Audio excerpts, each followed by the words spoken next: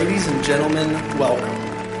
Today is my distinct pleasure to introduce a man who is recognized. The battle of evolution is only one skirmish in a much larger war. Science simply makes no use of the hypothesis of God. Ask yourself, what has intelligent design given us? Nothing. We cannot accept intelligent design as an alternative scientific theory. They will never accept that we have a better argument. They just pester us and they waste our time.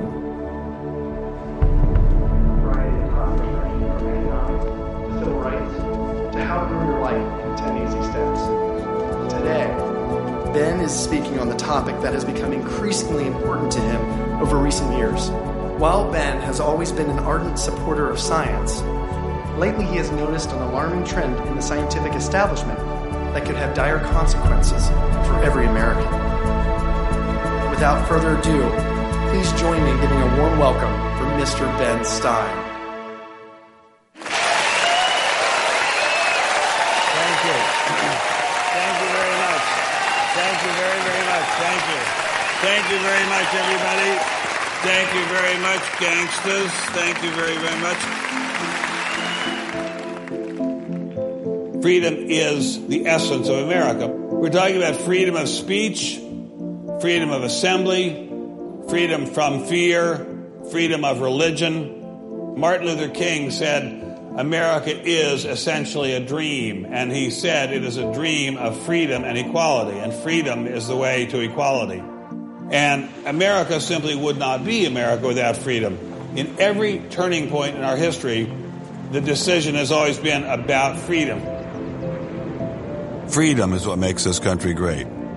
Freedom has allowed us to create, to explore, to overcome every challenge we have faced as a nation. But imagine if these freedoms were taken away. Where would we be? What would we lose? Well, unfortunately, I no longer need to imagine. It's happening. We are losing our freedom in one of the most important sectors of society, science. I have always assumed that scientists were free to ask any question, to pursue any line of inquiry without fear of reprisal. But recently, I've been alarmed to discover that this is not the case. It all began when I met evolutionary biologist Richard Sternberg in Washington, D.C. His life was nearly ruined when he strayed from the party line while serving as editor of a scientific journal affiliated with the prestigious Smithsonian Museum of Natural History. Your office was over there?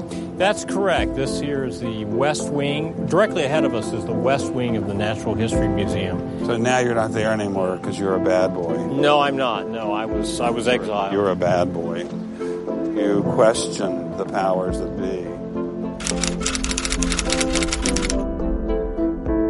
What was Dr. Sternberg's crime? He dared to publish an article by Dr. Stephen Meyer, one of the leading lights of the intelligent design movement. The paper ignited a firestorm of controversy merely because it suggested intelligent design might be able to explain how life began. As a result, Dr. Sternberg lost his office, his political and religious beliefs were investigated, and he was pressured to resign.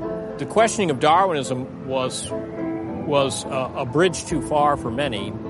The mentioning of intelligent design that occurs at the end of the paper was over the top.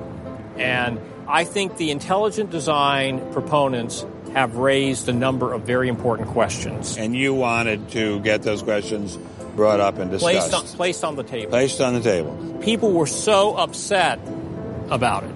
They were so upset that you could see they had a physical, emotional reaction. Wow.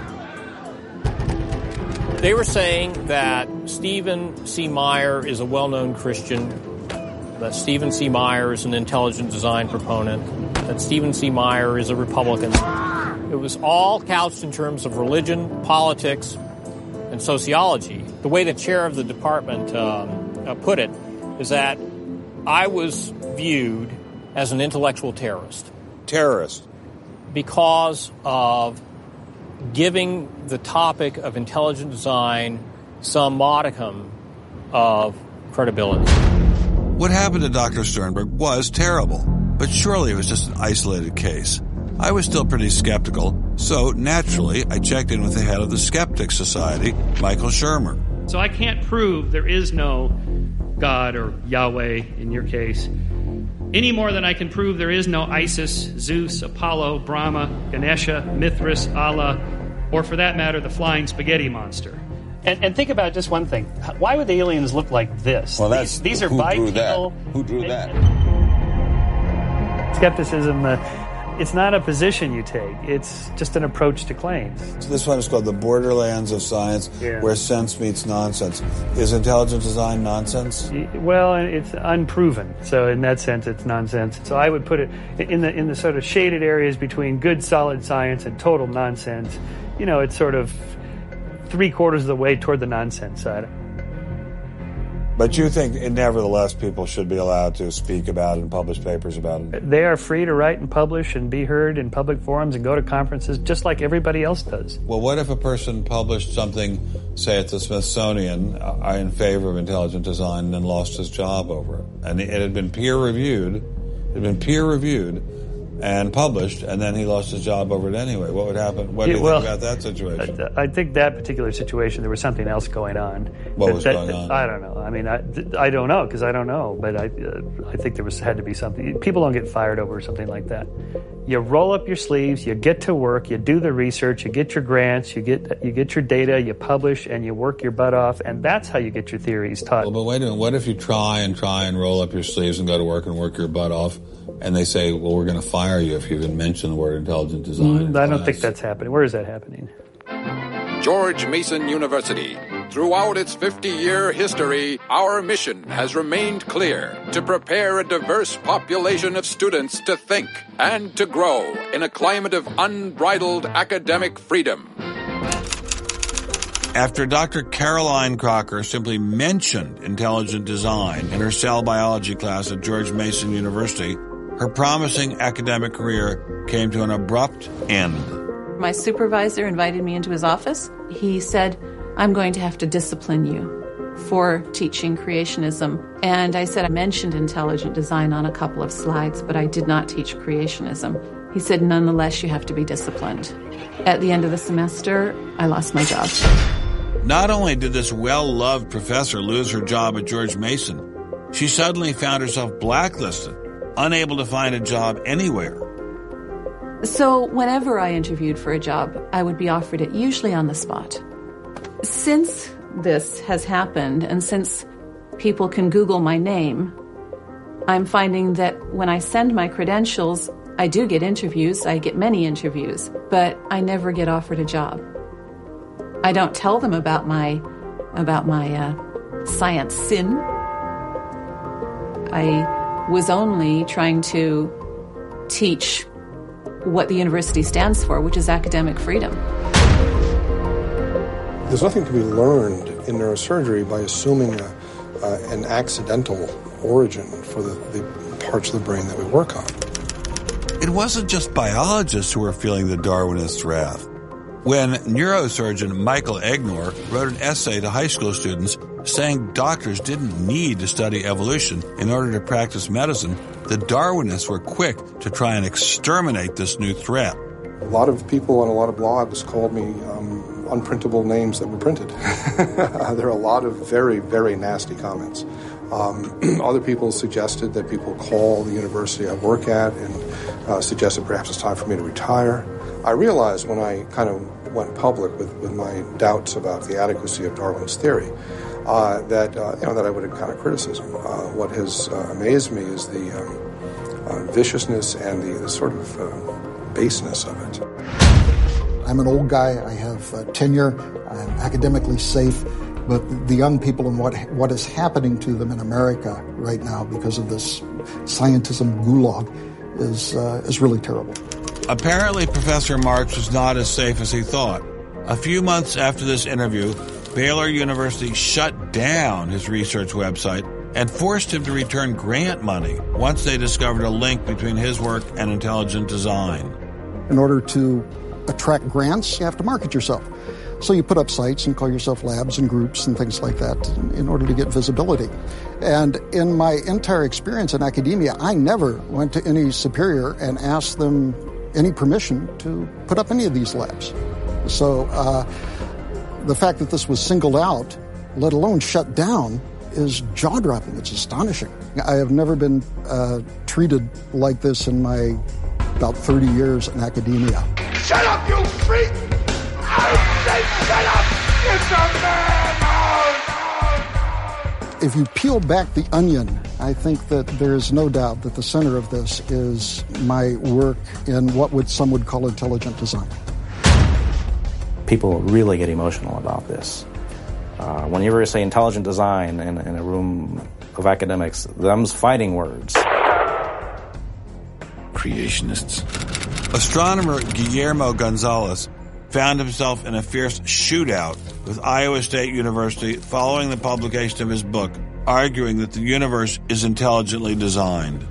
Despite a stellar research record that has led to the discovery of several planets, his application for tenure was denied, putting his career in jeopardy. I worried about my tenure a little bit in 2005 when the petition was being circulated because I viewed that as a strategy of Hector Avalos and his associates to try to poison the atmosphere on campus against me because he knew I wasn't tenured yet and I was very vulnerable.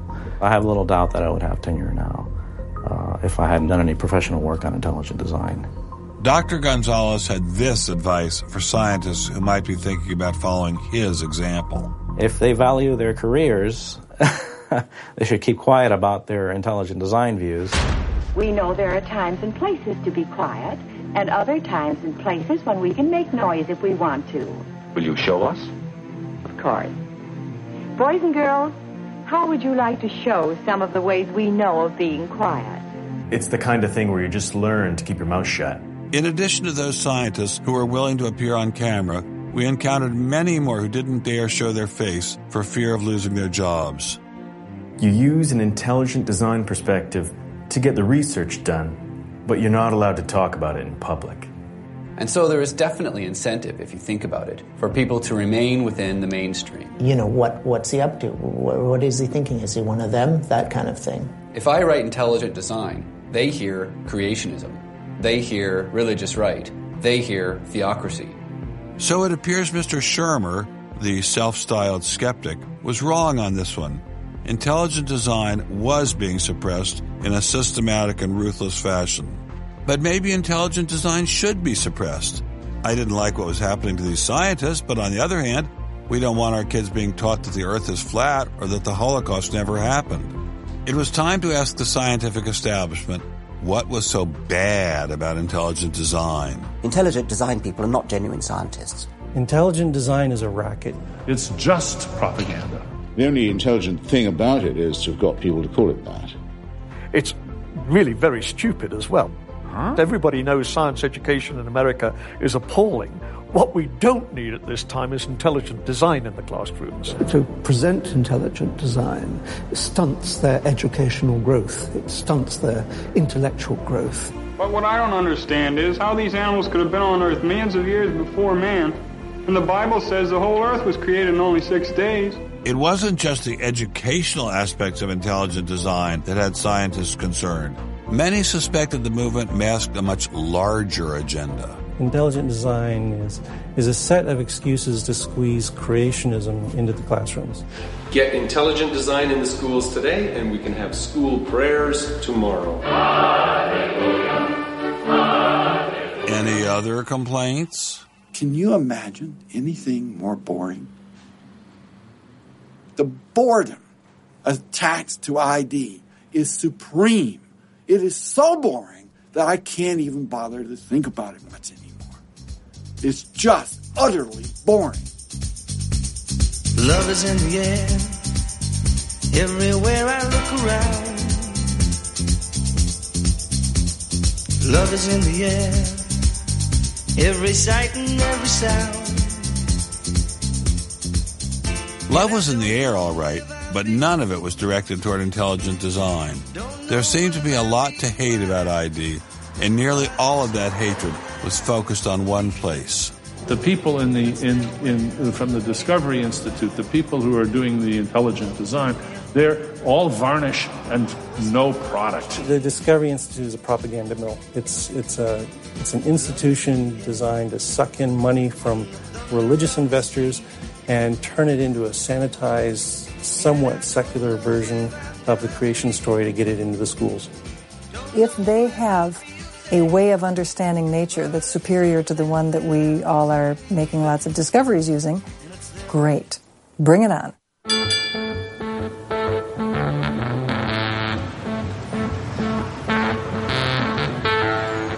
are really, really lost. I think it's on 3rd. I think it's down there. I have no idea where this place is.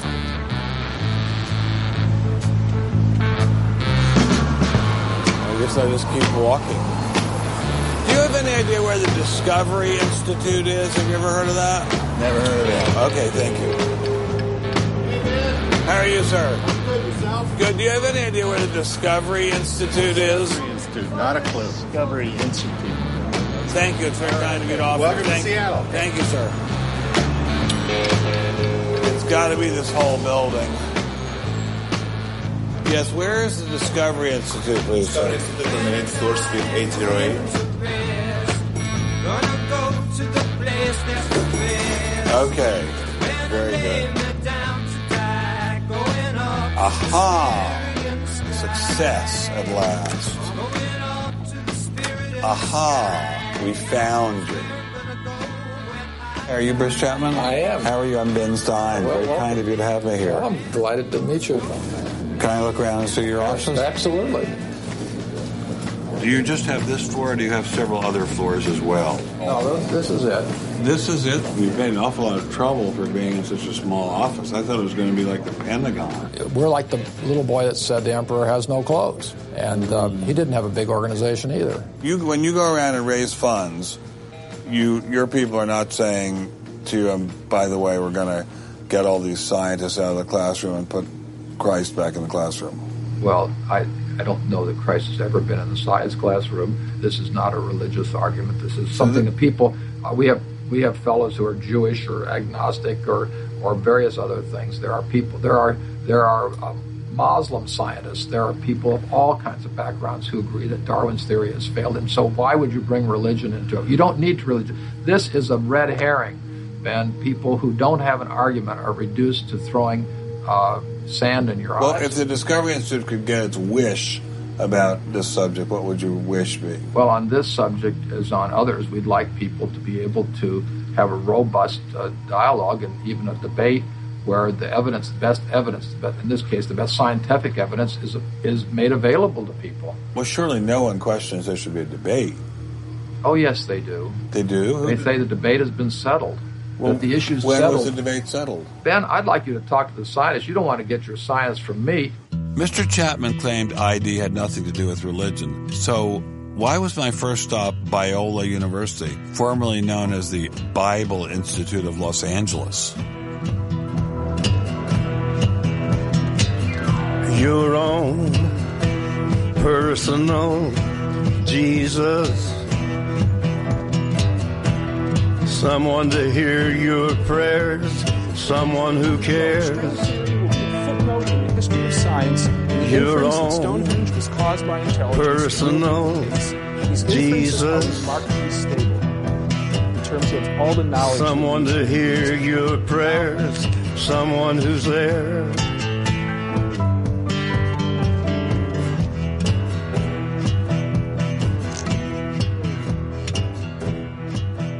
How much money have you ever gotten from Jerry Falwell? $0. How about Pat Robertson? 0. Are you a minister? No. Are you a priest? No. Pastor? No. Youth pastor? Oh, I did teach Sunday school once. Has this all been resolved? I mean, aren't we all Darwinists now? Except for a few cranks like you? Well, it's a funny thing that questions that aren't properly answered don't go away.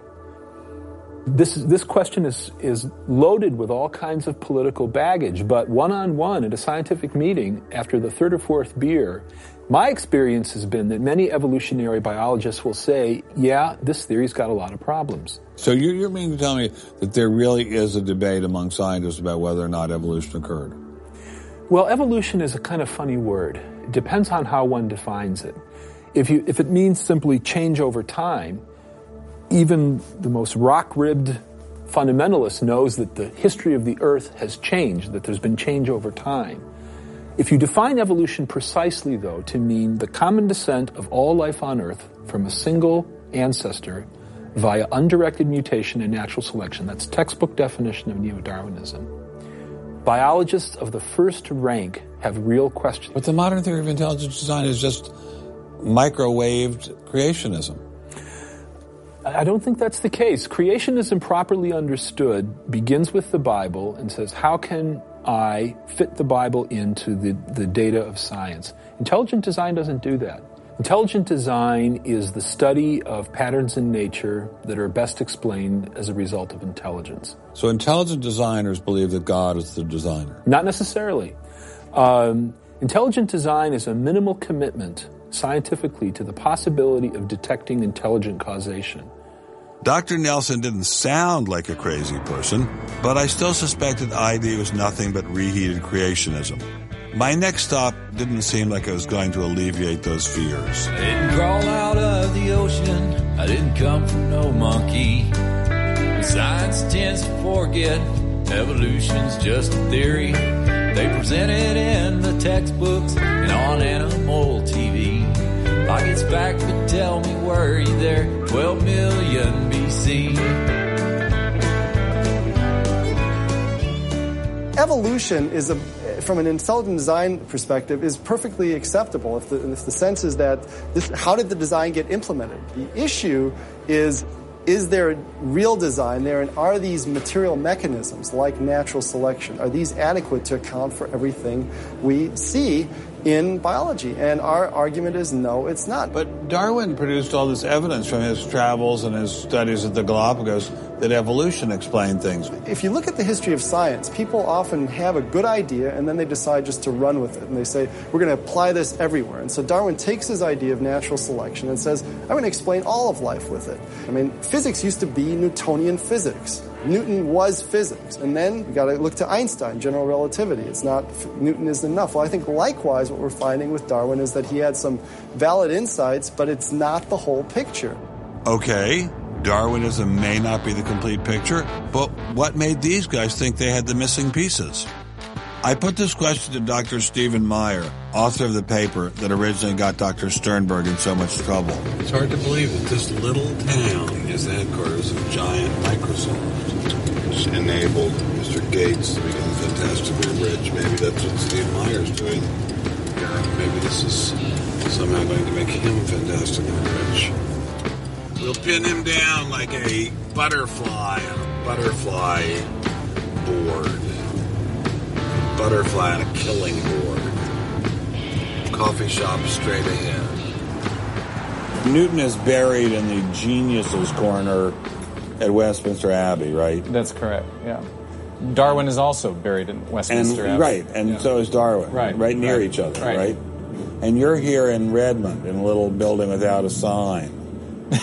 Right? And you're obviously an incredibly smart guy, but how dare you challenge someone who's buried in the geniuses corner next to Newton at Westminster Abbey?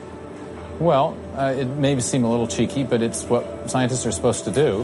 When I was in Cambridge, one of my supervisors often advised us to beware the sound of one hand clapping, which was a way of saying if there's an argument on one side, there's bound to be an argument on the other. And what I found in studying the structure of the argument in The Origin of Species is that for every evidence-based argument for one of Darwin's two key propositions, there is an evidence-based counter-argument. Well, but is it a debate? I mean, there's just you and a couple of other guys in a dinky little office downtown, say, on one side, and there's the faculties of all the great universities of the world on the other side. Speaking with a great uniform and authoritative voice. Right. Yeah. Well, in any case, the debate really isn't going to be settled by numbers. It's going to be settled by the evidence and the arguments.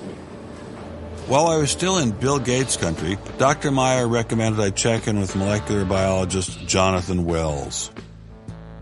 What kind of names do they call you? Creationist. What do you say back to them when they say you're a creationist? Well, I usually don't get the opportunity. What's at stake for you personally here? First of all, I love science. I think the way Darwinism corrupts the evidence, distorts the evidence, is bad for science. The other scientists would tell you to just shut up if you love science, okay? Because you're sort of being a bomb thrower into science. I am upsetting the apple cart, and I think it deserves to be upset in this case. Why? Because the evidence is being distorted to prop up a theory that I think doesn't fit it. Was Darwinism really that bad? Perhaps a change of scenery would give me a fresh perspective. Quand je t'ai vu au coin de la rue, tout est vide, j'ai cru que tous les deux, sur le ciel bleu, nous serions très heureux.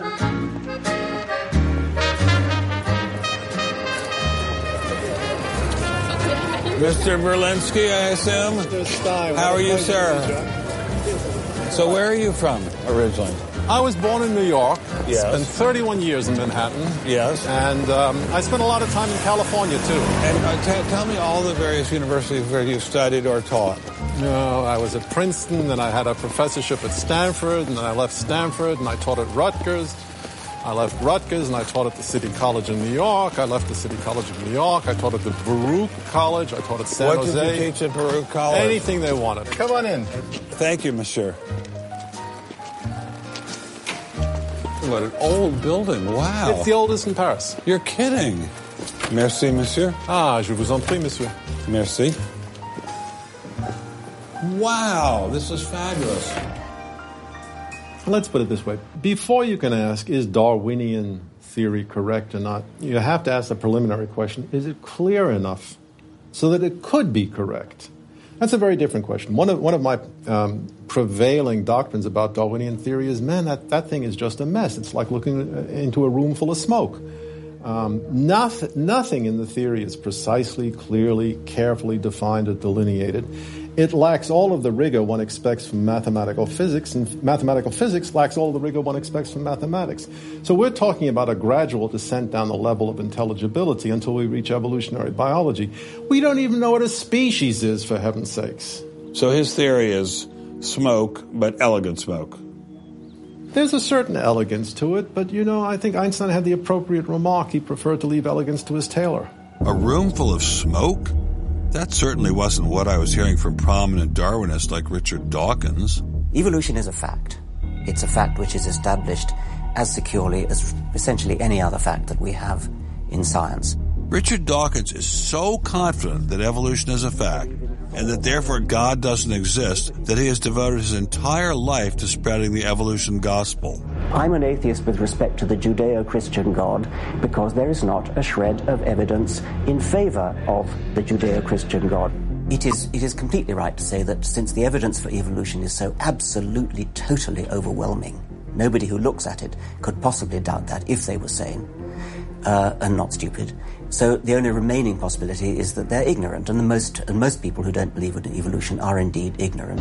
But the people I spoke with weren't ignorant. They were highly credentialed scientists. So there had to be something else going on here.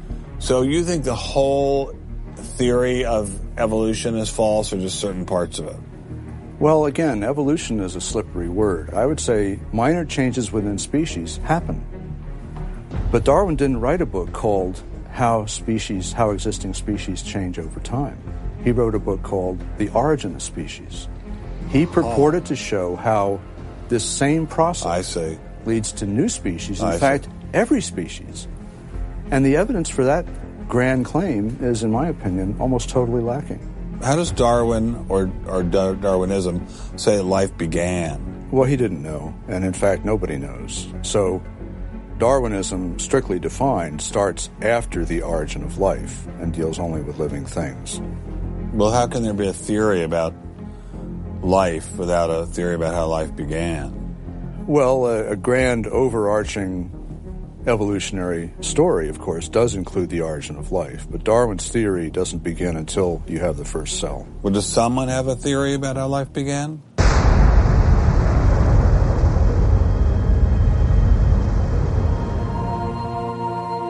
This is the story of a small planet in space called Earth. For a typical Darwinian explanation of how life originated, Dr. Wells directed me toward this documentary. The chemical elements essential for life, hydrogen, oxygen, carbon, and nitrogen, were now in place. What was needed was a way of combining them. Perhaps the energy came from lightning. Whatever it was. Excuse me? Whatever it was, energy managed to arrange these chemical ingredients in just the right way. Whatever it was? I was hoping for something a little more scientific. The most popular idea has been that life emerged spontaneously from primordial soup.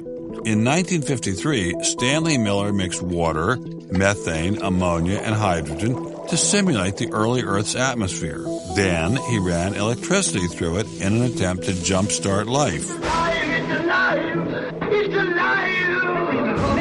It didn't work. While the initial results seemed promising, 50 years later, most serious scientists have abandoned this approach in favor of alternate theories.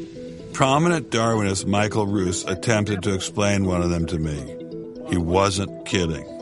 How did we get from an inorganic world to the world of the cell? Well, one popular theory is that it might have started off on the backs of crystals. My crystal ball.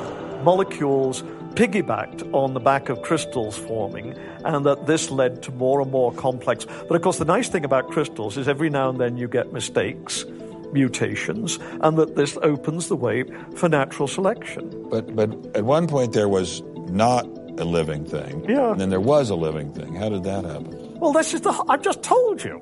And I don't see any reason why you shouldn't go from very simple to more and more complex to more and more complex. I don't either, but I don't know how you get from mud to a living cell. That's my question. Yes, well, I've told you. I think it was on the back of crystals. Try one more time. On the backs of crystals. On the backs of crystals is at least one hypothesis, yes. So that's your theory, and you think that is more likely and less far-fetched than intelligent design? I think it is. I wouldn't put Ben Stein's money on Dr. Roos's joyriding crystals, but it did make me wonder, what were the chances of life arising on its own? It's been speculated that probably there would have to be a minimum of about 250 proteins to provide minimal life function. If that's really true, then I think it's almost inconceivable that life could have happened in some simple step-by-step way. Okay, so the simplest form of life requires at least 250 proteins to function. What's so difficult about that? Welcome to the Casino of Life. Who wants to spin for a chance to win? Oh, sure. I'll give it a shot. What do I win? Take a look at this. Huh? How about the world's first single-cell organism? This perfectly aligned string of proteins could be yours. Now, take a spin.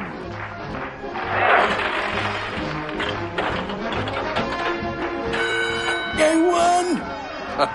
Tina, tell him how many times he needs to do that to win the prize. 250. That's right, folks, and all in the correct order. But that's impossible. We've heard that before, haven't we, Richard? Come on, Mother Nature, do your thing. You stupid machine! I hate you!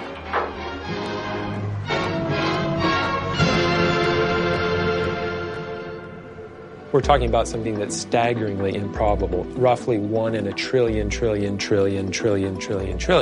Let all of life choose a million, a trillion. The number is essentially zero. Something has to skew nature to choose the ones that work. So, in the game of life, it looks as if the house always wins.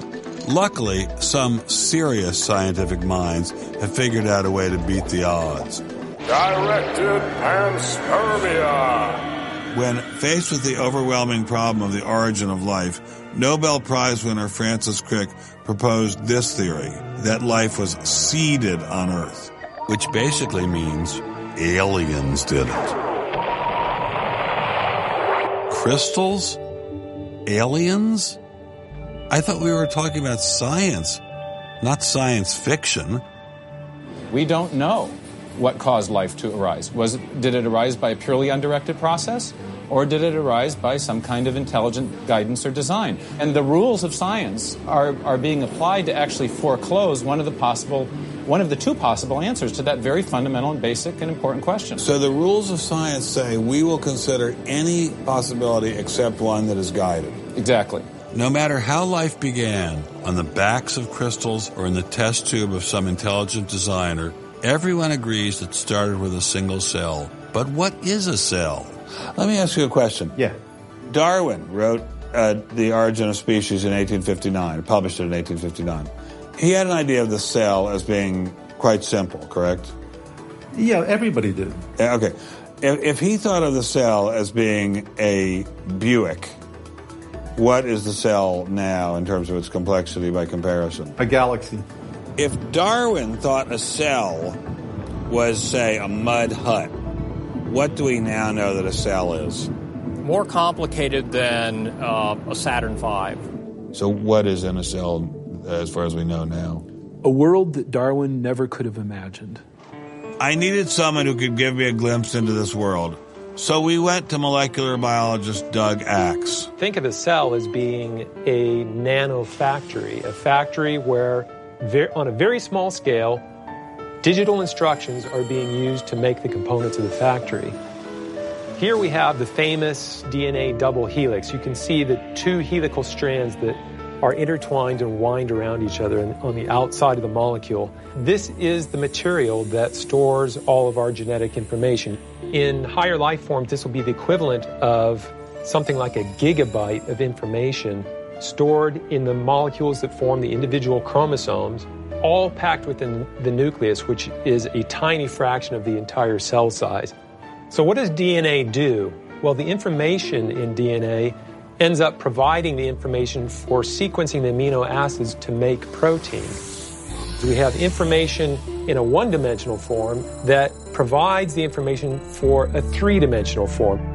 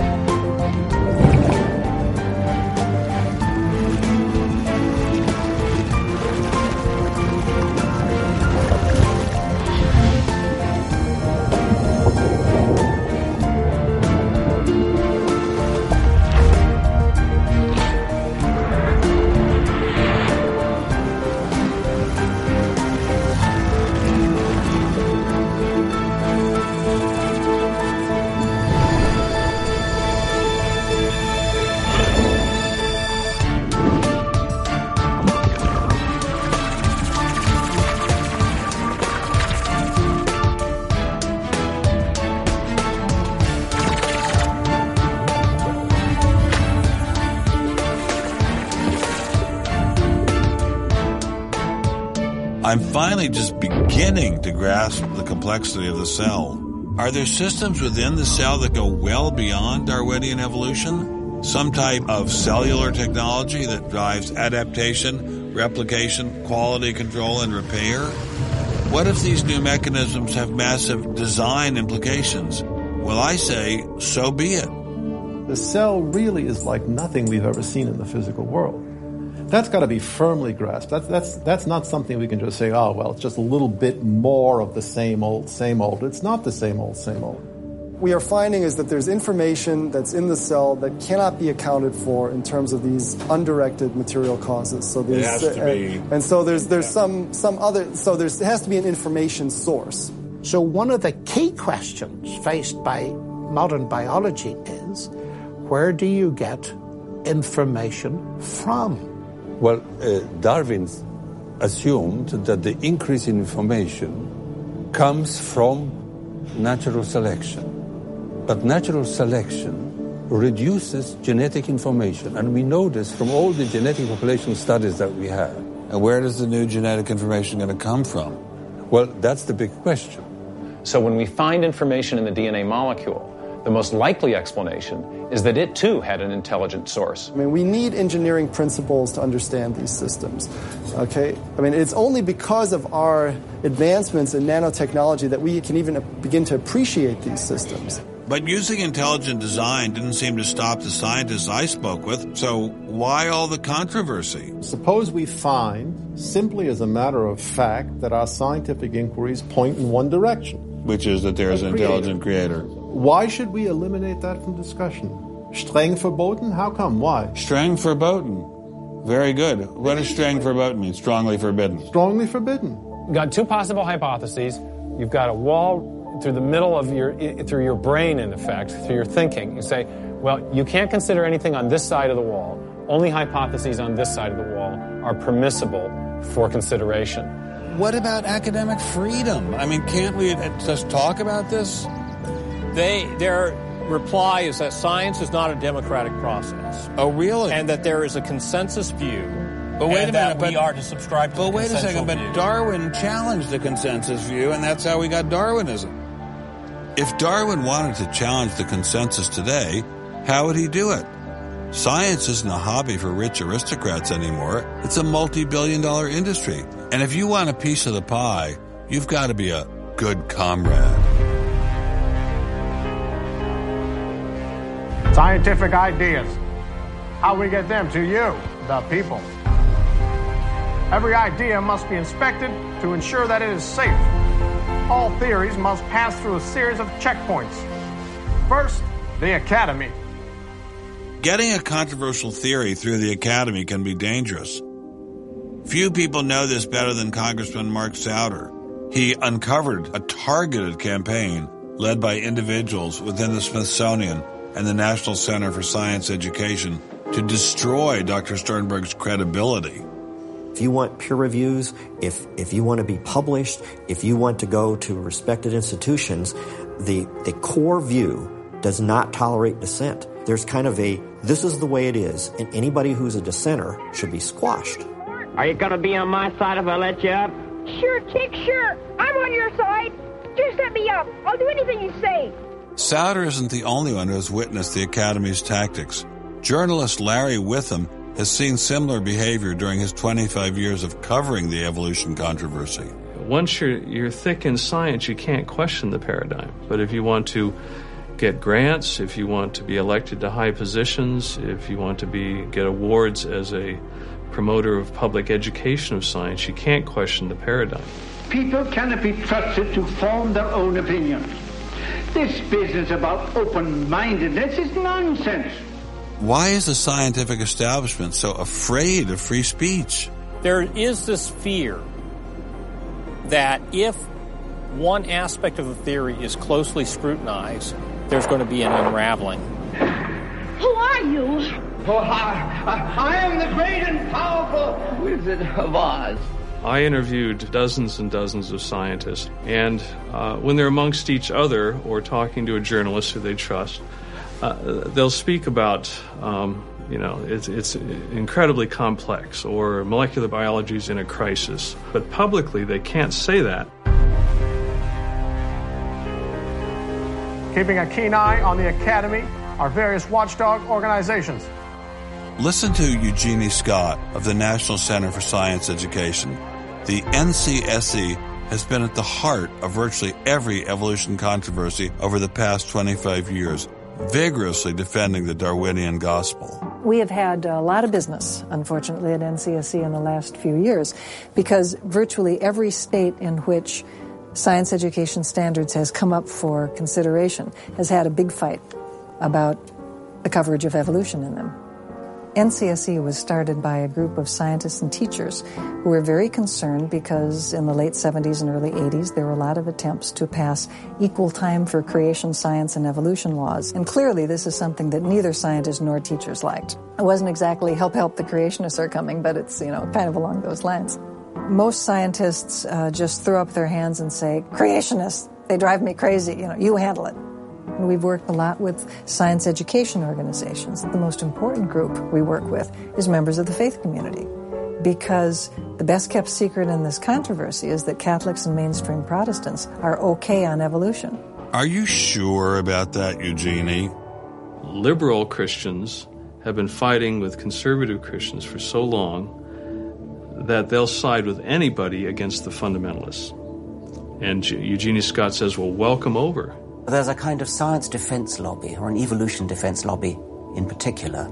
They are mostly atheists, but they are desperately wanting to be friendly to mainstream, sensible religious people. And the way you do that is to tell them that there's no incompatibility between science and religion. But is there really an incompatibility? Can't we believe in God and Darwin?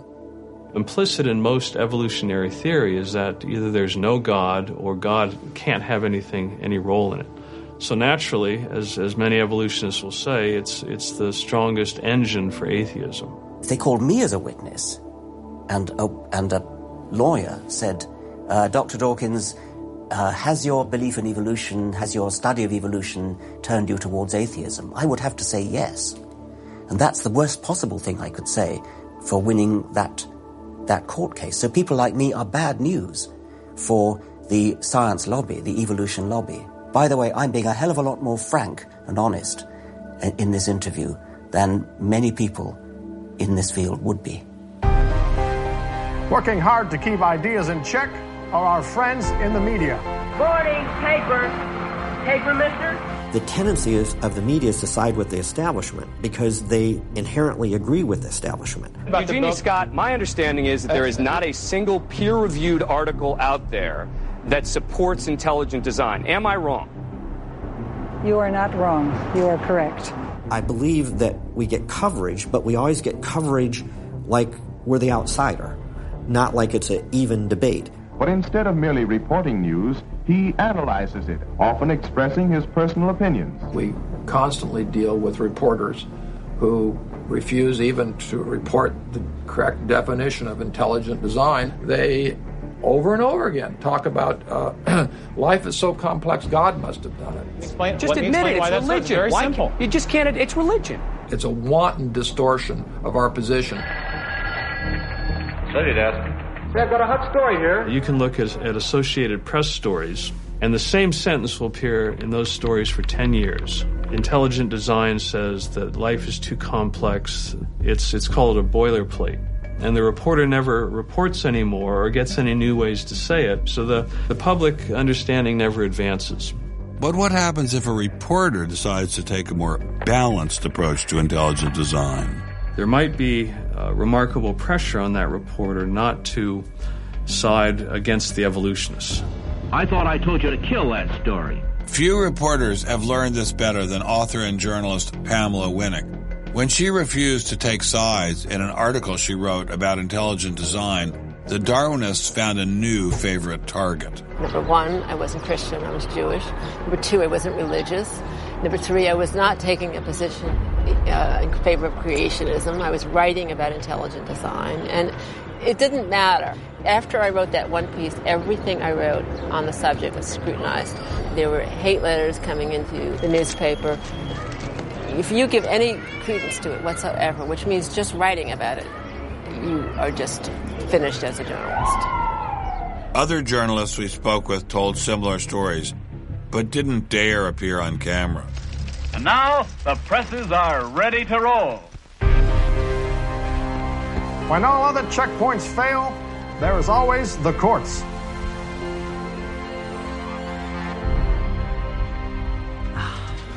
We have spent an enormous amount of time trying to prove to the court what everybody already knows, that intelligent design is a particular religious belief. But I thought scientific questions were settled by the evidence, not by taking people to court and suing them. How do other countries deal with such disputes? Dr. Marcy Giertuk, a population geneticist who now represents Poland in the European Parliament, was able to shed some light on this topic. The censorship of teaching criticism of evolution is and always was much stronger in, say, in your country, in the United States, than it ever was in Poland. Why? Why would the censorship... That is because you have a political correctness in your country. These issues are brought to court, and the court says what you can and what you cannot teach.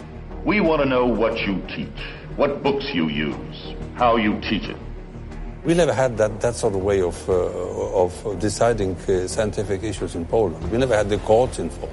So you are saying that as far as the teaching of science is concerned, Poland is freer academically than the United States. I think in this particular issue of evolution, I think this is true. But how effective are the courts in deciding such matters? What about the general idea that intelligent design is doomed as a result of several recent legal setbacks? I think court cases don't decide anything. I mean, if you look at the Scopes trial, who won that trial? It wasn't the evolutionists. I mean, it was the Tennessee law was upheld, barring evolution.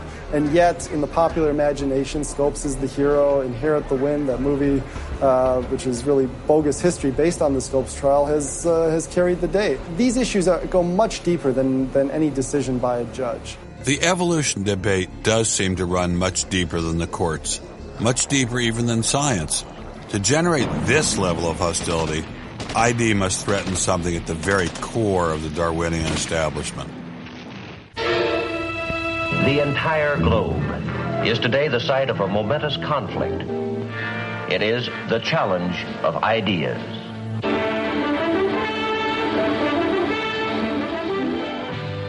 I am Edward R. Murrow. For a little while, I would like to review with you the great conflict of our times, one which demands and must get the attention and the involvement of each one of us. This conflict over the principles of evolution has become a religious war. It really is no longer about scientific investigation. It is total competition with an antagonist who is putting into it everything within his capability. The situation has reached a point where many of evolution's top apologists have switched from defending Darwinism to attacking religion in what they see as a bid to stamp out intelligent design at the source. Richard Dawkins is the best example of this. His recent book, The God Delusion, has sold over 1 million copies worldwide. The God Delusion is my long-expected, long-worked-on full frontal attack on religion. To me, science is about trying to explain existence, and religion is about trying to explain existence. It's just that religion gets the wrong answer. But is Dawkins correct? Are science and religion really at war? For an appraisal of this continuing and protracted conflict, we can go to a reporter who has watched the growing conflict with the perception of a trained military observer. Oxford professor Alistair McGrath, author of The Dawkins Delusion, seemed like the ideal person to answer my question. Richard Dawkins has a charming and very, I think, interesting view of the relationship between science and religion. They're at war with each other, and in the end, one's got to win, and it's going to be science. It's a very naive view. It's based on a complete historical misrepresentation of the way science and religion have interacted. Dawkins seems to think that a scientific description is an anti-religious argument. Describing how something happens scientifically somehow explains it away. It doesn't. But the questions of purpose, intentionality, the question why, still remain there on the table.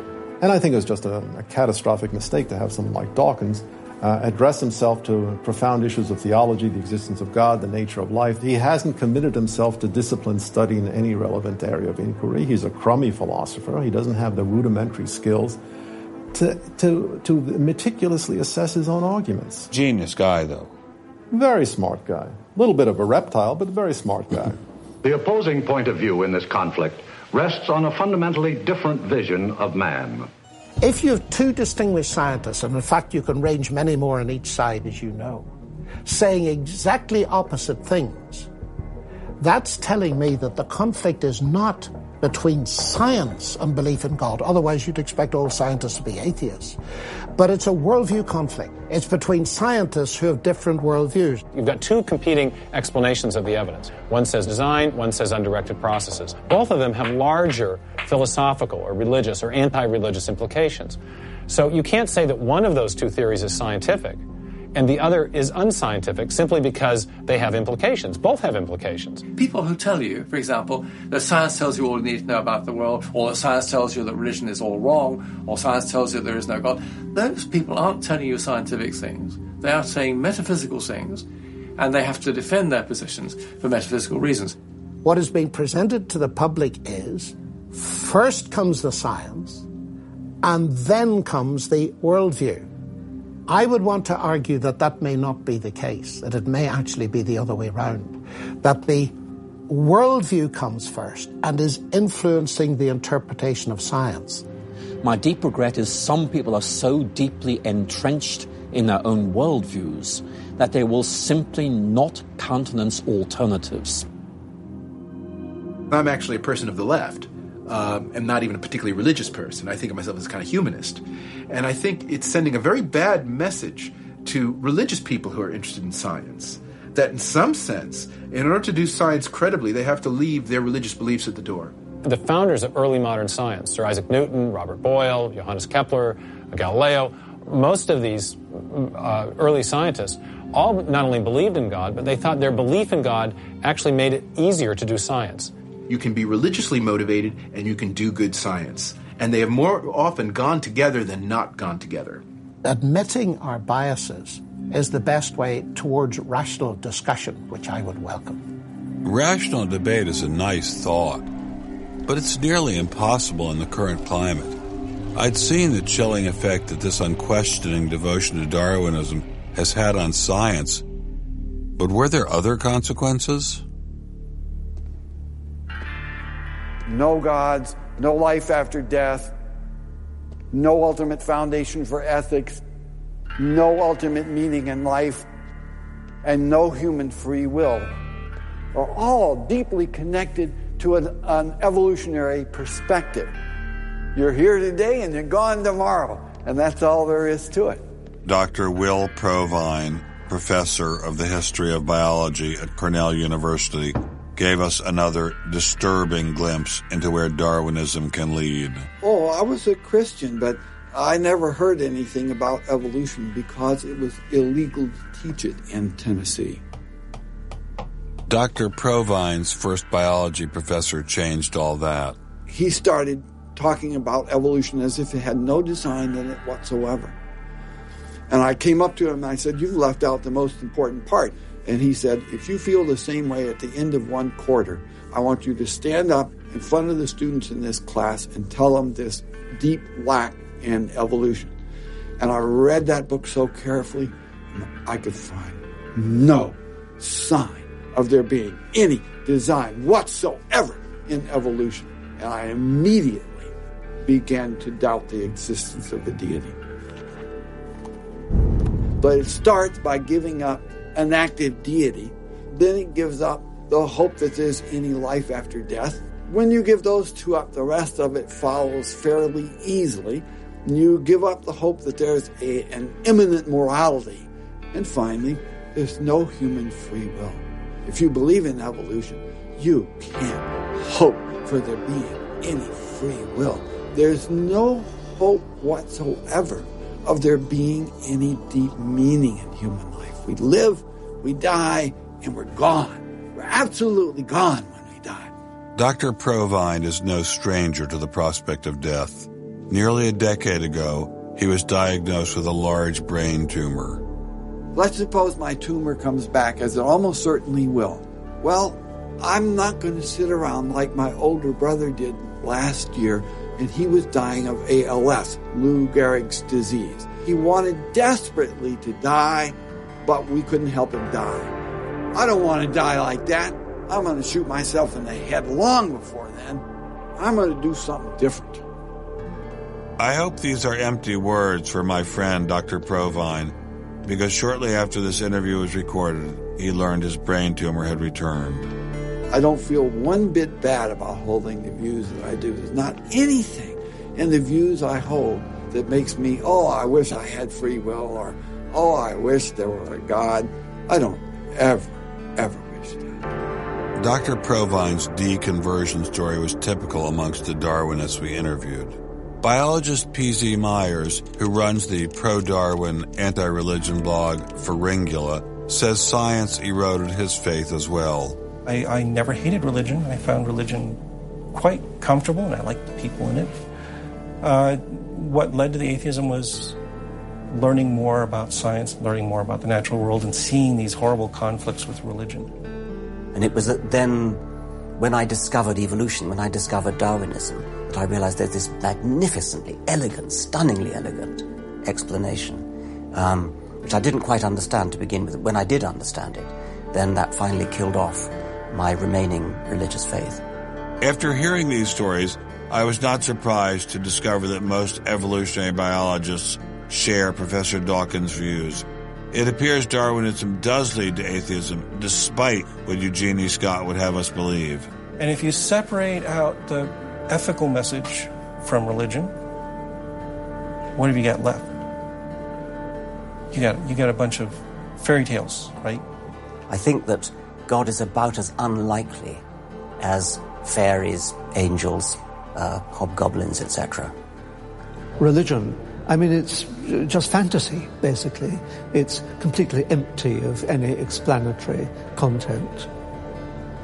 And it's evil as well.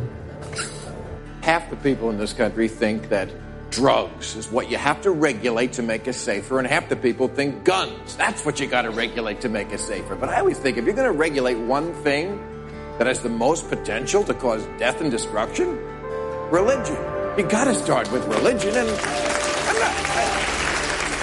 religion is an idea that gives some people comfort, and we don't want to take it away from them. It's like knitting. People like to knit. You know, we're not going to take their knitting needles away. We're not going to take away their churches. But what we have to do is get it to a place where religion is treated at the level it should be treated. That is, something fun that people get together and do on the weekend and really doesn't affect their life as much as it has been so far.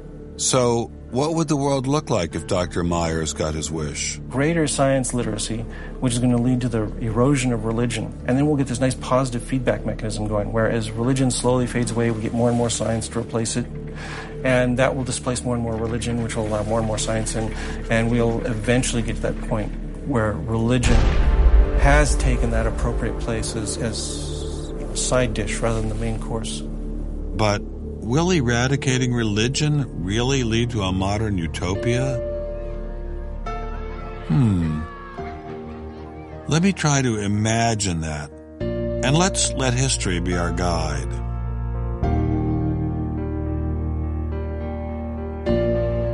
In part, I think Matthew Arnold put his hands on it when he spoke about the withdrawal of faith. There is a connection between a society that has at least a minimal commitment to certain kinds of transcendental values and what human beings permit themselves to do one to the other. That got me thinking, what other societies have used Darwinism to trump all other authorities, including religion?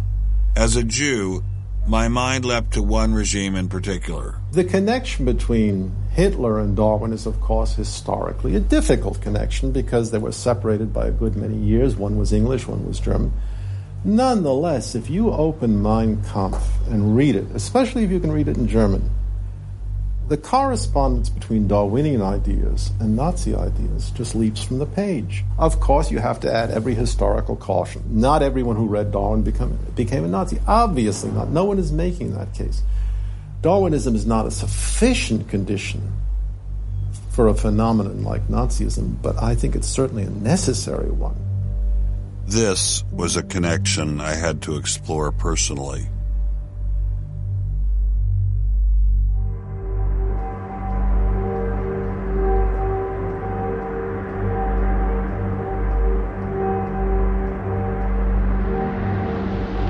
American officers arrive at a Nazi institution seized by First Army troops.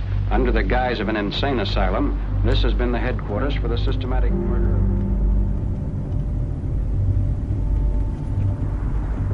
So what is this place? During the Second World War, 15,000 people were killed here. Why were they killed? They were killed because they were people with handicaps. Why kill them? What's the point of killing them? People who were not able to work, people who were not able to live by themselves, that they were useless eaters. Useless eaters. And life unworthy of living. This idea grew up in the 20s. So long before National Socialism, biologists, anthropologists, they thought that maybe mankind could, or the government could interfere into the growth of the population. I see. And they had the utopia that they would have a society without illness and without handicap. Alles Lebensschwache geht in der Natur unfehlbar zugrunde. Wir Menschen haben gegen dieses Gesetz der natürlichen Auslese in den letzten Jahrzehnten furchtbar gesündigt. Wir haben unwertes Leben nicht nur erhalten, wir haben ihm auch Vermehrung gewährt. Die Nachkommen dieser Kranken sahen so aus, die tiefer stehen als jedes Tier. So this was a Darwinian concept? Yes. And also a Malthusian concept, very much Malthusian. Malthusian? Thomas Malthus, who said that there was a shortage of resources, English philosopher, so there was a shortage. Yes, but the Nazis, they relied on Darwin. They relied on Darwin? Yes, Darwin and German scientists. Patients were led down this hallway to Nazi doctors who decided who would live and who would die. They were accompanied by 15 nurses. Nurses, yes. Nurses, male and female nurses. So nurses were helping lead them to their doom. Yes.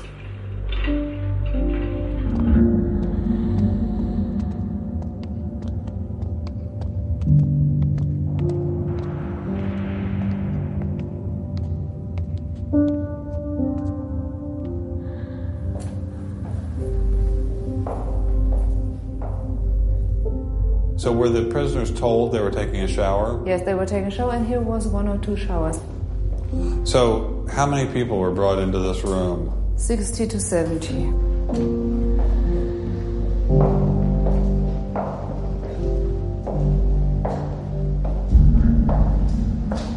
So what is this? This is the dissection table. Do you ever think to yourself, the sane ones were the ones lying here having their brains removed? The insane one was Dr. Gorgas and all the other people did? No, I don't think that, because I think those people who killed here, they were very sane because they had their purposes. They had purposes? Yes. I don't think they were insane.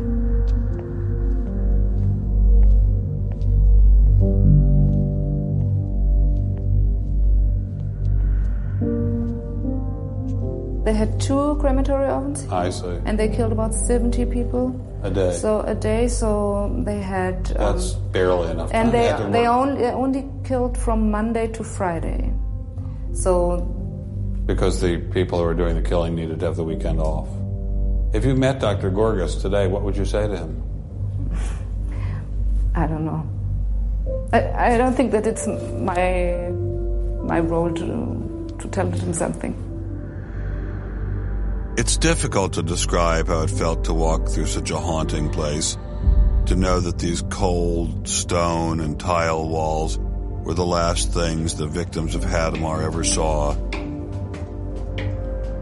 I wanted to explore this connection further, so I met with the author of From Darwin to Hitler, Dr. Richard Weikart. Hitler and many of the physicians that carried out this program were very fanatical Darwinists, and particularly wanted to apply Darwinism to society. Was wir uns unter der deutschen Jugend der Zukunft wünschen, ist etwas anderes, als was die Vergangenheit sich gewünscht hat. Wir müssen einen neuen Menschen erleben, auf das unser Volk nicht an den typischen Degenerationserscheinungen dieser neuen Zeit runtergeht. Many of these people in the 19-teens, 1920s who were putting forward some of these ideas about racism were considered the leading scientists. These were Darwinists who were taken seriously by fellow academics. It's not to say that all academics believed it. These leading academics, were there any of them who were Americans? There were plenty of Americans who were saying similar kinds of things. Not only were Americans saying such things, they were pioneers in this fledgling science known as eugenics. They thought they could help evolution along by sterilizing the so-called feeble-minded and prohibiting them from getting married. Physicians who are aware of the history of 20th century American medicine harbor some bad feelings towards Darwinists because of eugenics. And eugenics, which was an attempt to breed human beings, it was the darkest chapter of American medicine ever. There were 50,000 people involuntarily sterilized because they were deemed unfit to breed, basically. Eugenics isn't just history. The spirit of the movement lives on today. Margaret Sanger was the head of Planned Parenthood. She was very fanatical in her promotion of eugenics. In fact, Planned Parenthood was all about birth control for the impoverished and lower classes to try to help improve the species.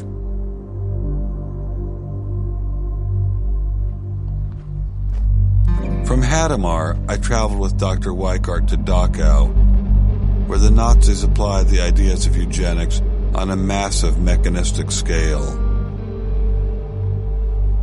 When it was a fully functioning concentration camp, and what was the purpose of it? I mean, part of it was to repress political enemies. What was the rest of the purpose? Well, beyond the repression of the political enemies, which was its purpose at the very beginning, then later on it transformed into repressing racial enemies. And sometimes those categories overlapped because sometimes they thought that these people were political enemies because they were inferior biologically. The war itself was part of the Darwinian struggle for existence for Hitler. And he saw the extermination of the Jews as one of those fronts to this warfare going on as this Darwinian struggle for existence. Would you say that Hitler was insane? No, I wouldn't say he was insane. I think he had imbibed some very, very wrong ideas. And in fact, I think he took the logic of them in certain ways that brought him to take very radical solutions for them. Would you say he was evil? Oh, I'd definitely say he was evil. Is there such a thing as evil? Oh, I think there is. And is there such a thing as good? Oh, definitely. And evil can sometimes be rationalized as science. Oh, sure. And evil can sometimes be rational. When it's rationalized as science, and I think when it's rationalized in this particular way, in particular, I think Hitler thought he was doing good. He thought he was doing good? Oh, I think so. He thought he was benefiting. He thought he was benefiting humanity by driving evolution forward and creating a better humanity.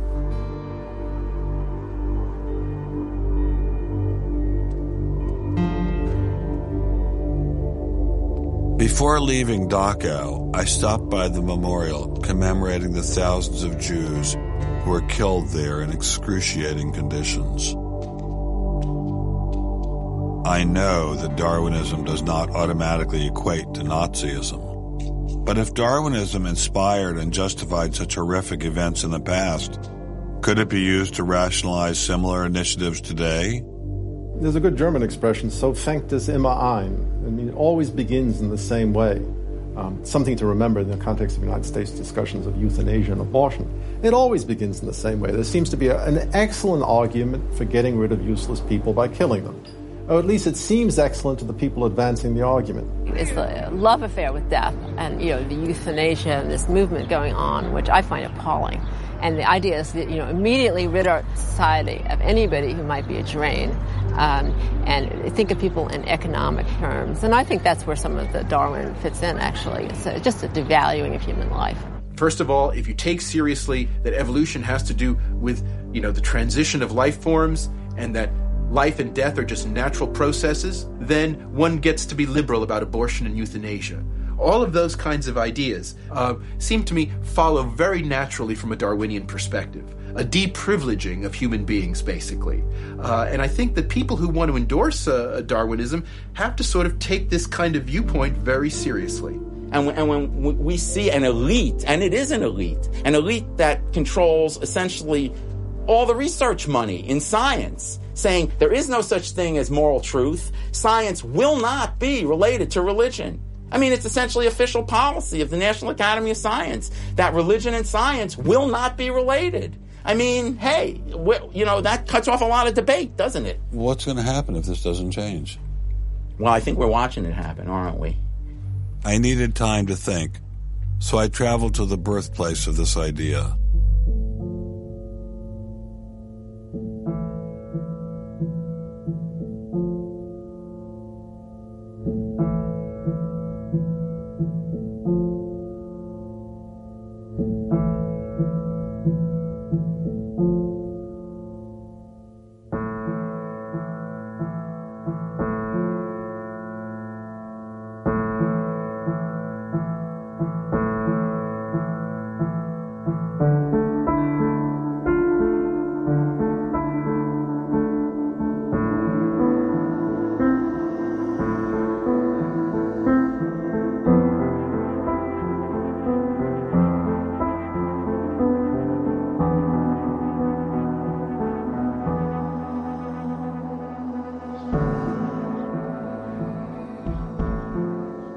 With savages, the weak in body or mind are soon eliminated. We civilized men, on the other hand, do our utmost to check the process of elimination. We build asylums for the imbecile, the maimed, and the sick. Thus, the weak members of civilized societies propagate their kind. No one who has attended to the breeding of domestic animals will doubt that this must be highly injurious to the race of man. Hardly anyone is so ignorant as to allow his worst animals to breed. Charles Darwin, The Descent of Man, 1871.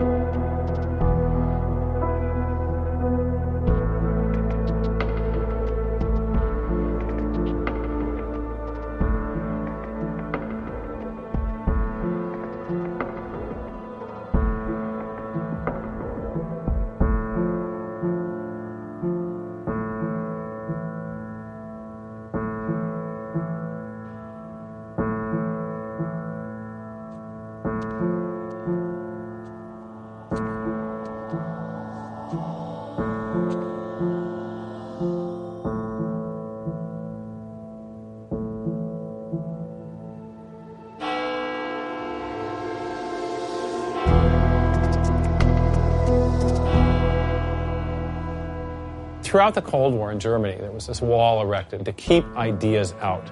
It was erected by people who held an ideology, that were afraid of a competition from other ideas that would come into their society. And what we're seeing happening in science today is very much like that. But I think that's just a strategy for protecting a failing ideology from competition. America didn't become the great nation that it is by suppressing ideas. It progressed by allowing freedom of speech and freedom of inquiry. Thomas Jefferson got it right when he wrote, "We hold these truths to be self-evident, that all men are created equal, that they are endowed by their Creator with certain unalienable rights, that among these are life, liberty, and the pursuit of happiness." Hundreds of thousands of Americans have given their lives to protect these values, but now they're under threat once again. It wasn't just scientists who were being expelled. It was freedom itself, the very foundation of the American dream, the very foundation of America.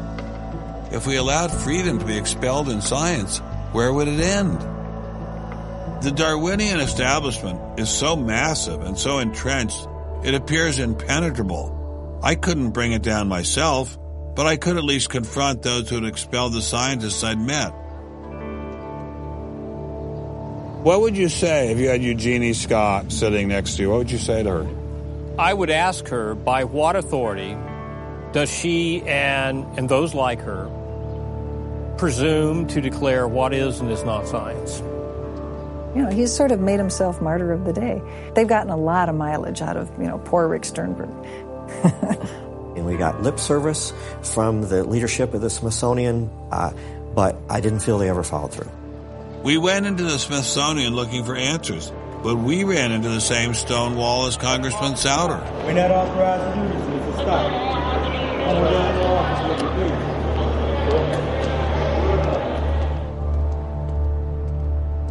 Please. He said, nonetheless, you have to be disciplined, and I lost my job. We did get an interview with a spokesman from George Mason, but it was impossible to knock him off his script. Her contract was not renewed. It was simply not renewing her contract, which she's satisfied. Her contract was not renewed. It had nothing to do with the controversy of that topic of intelligent design. I have never been treated like this in my about 30 years in academia. We received a similar reception at Baylor University. They refused to admit that what had happened to Dr. Marks had anything to do with ID. Certainly the conversations I've had, this has not, the intelligent design situation has not been the thrust of the conversation. I mean, it's a procedural issue, and that's the way we dealt with it. Funny, that's not how Dean Kelly put things in his original email to Dr. Marks.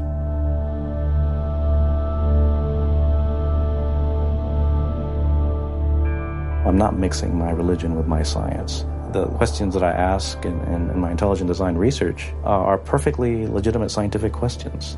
At least the top guns at Iowa State were willing to own up to their actions. What we wanted to stop is the use of the name of ISU to validate intelligent design elsewhere. And we did succeed.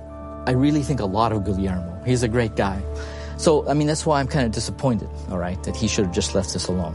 So, in my opinion, should have just left it alone. Dr. Hauptmann elaborated further on his great regard for Gonzalez. This is quoting an email from you to Mr. Avalos. You say, sometimes it is just best to ignore idiots, in reference to Guillermo. And then the religious nutcases should be challenged at every opportunity. Yeah, because, for example, you... in that case, I'm thinking more of, say, the creationist crowd who claims that God put all the animals on an ark and that's it. All right? That's where all of our animals came from today. That's crazy. Okay? You shouldn't be insulting even children with that kind of thing. So these are the idiots, all right? They've always been around. They've always been around. Going after the perpetrators in each of these cases wasn't getting me anywhere. So I reconnected with Dr. Berlinski and Dr. Schroeder to see if they had any advice.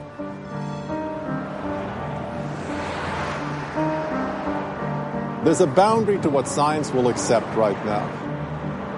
I think the parallel is exactly this wall coming down. Ask any Berliner from the east side what it meant to have the wall come down. If it is possible to make a break in the wall that will allow academia to ask these fundamental questions that exist and allow them in the science classrooms as well. It'd be nice to see the scientific establishment lose some of its prestige and power. It'd be nice to see other questions being opened up. Above all, it'd be nice to have a real spirit of self-criticism penetrating the sciences. What can I do to bring down the wall? Is there anything I can do?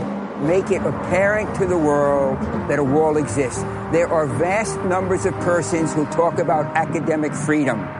And there is academic freedom as long as you're on the correct side of the wall. But if you're on the wrong side of the wall, as we mentioned a few moments ago, you lose tenure. And that's a given. I took Dr. Schroeder's words to heart. Obviously, I couldn't take down the wall myself, but I could confront one of its modern architects.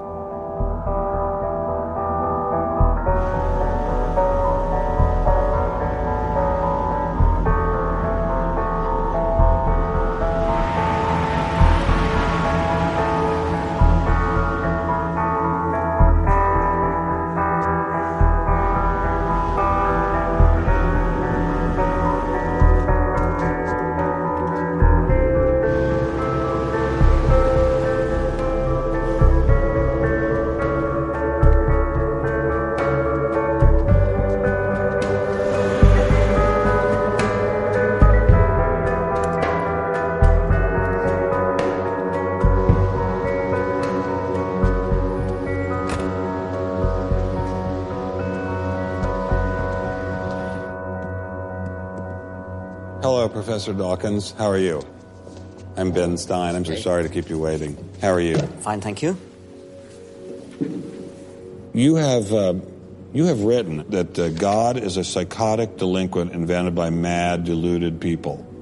No, I didn't say quite that. I said something rather better than that. Oh, well, please tell us what you said. Please tell us what you said. Well, I would have to read it from the book. No, please.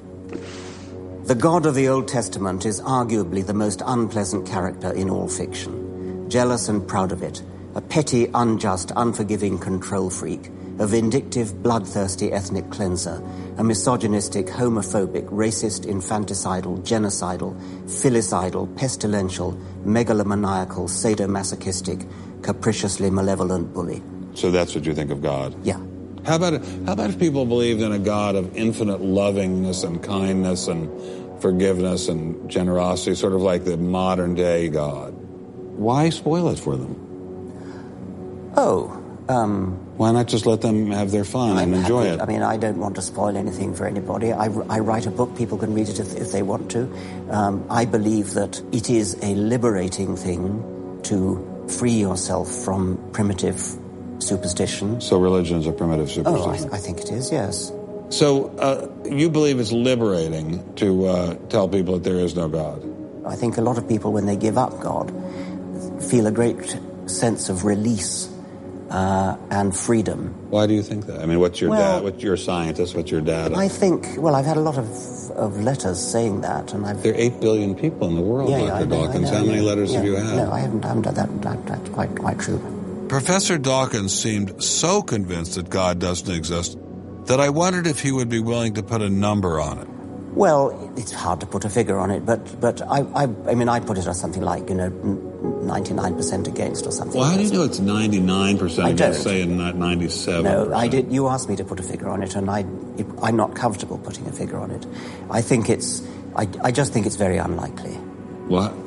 But you couldn't put a number on it? No, of course not.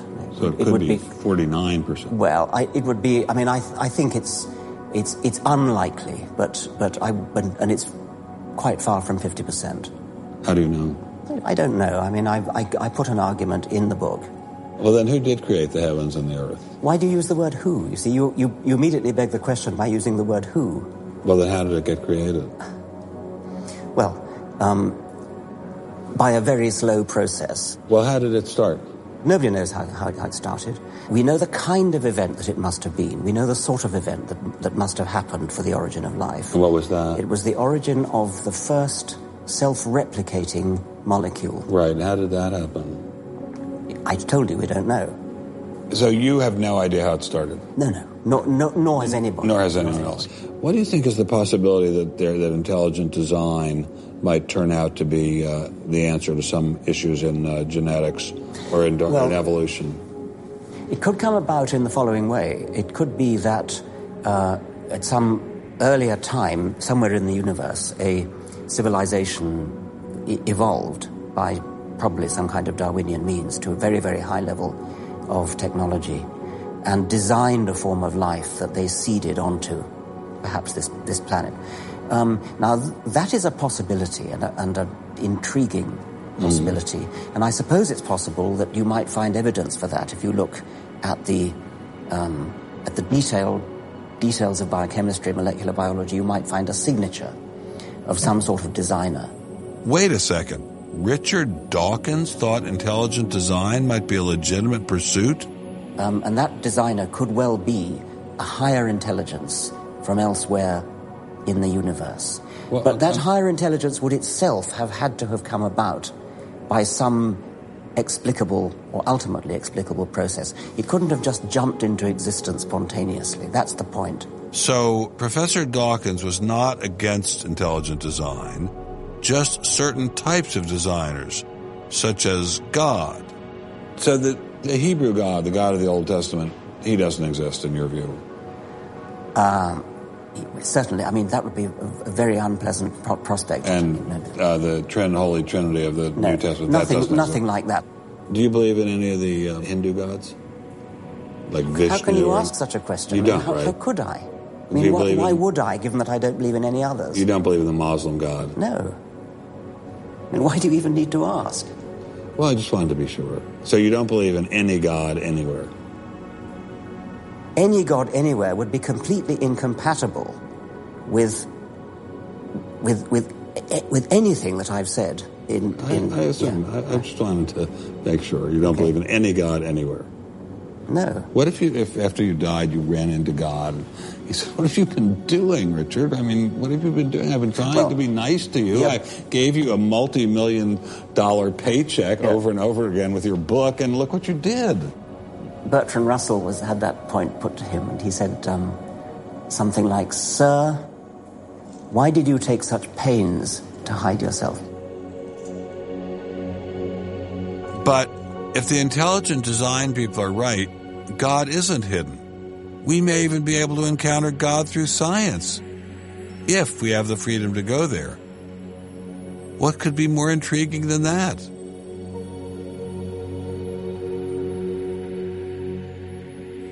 We take freedom for granted here in the United States. Freedom is what this country is all about. And a huge part of freedom is freedom of inquiry. But now, I'm sorry to say, freedom of inquiry in science is being suppressed. Behind me stands a wall that encircles the free sectors of this city, part of a vast system of barriers. There are people out there who want to keep science in a little box where it can't possibly touch a higher power, cannot possibly touch God. Those barriers cut across Germany in a gash of barbed wire, concrete, dog runs, and guard towers.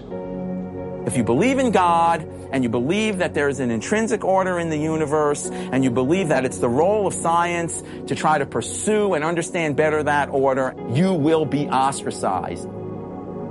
I'm frightened by this, but I'm not going to let it stop me from investigating and from speaking. The wall cannot withstand freedom. What I'm asking for is the freedom to follow the evidence wherever it leads. My hope is that there'll be enough independent thinking scientists who don't like to be told what to think. People on both sides of the argument being prepared to talk and listen. And above all, a willingness to keep these dialogues open. It might allow a lot of very good scientists to be scientists who aren't being allowed to be scientists right now. I don't care what they end up as being. I don't care if they end up being religious, a young earth creationist. If they have thought their way through the issues and get there, I'm all for them. And why do I think we're going to win in this struggle? Because truth crushed to earth will rise again.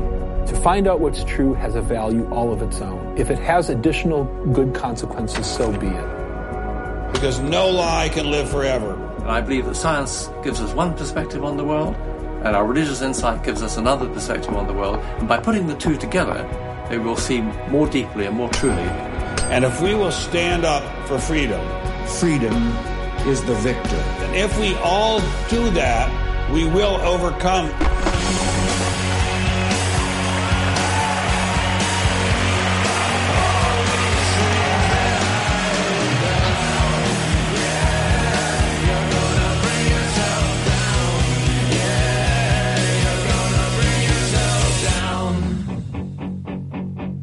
I've taken a first step by speaking out on this issue. But if the wall is to come down, we all have to do our part.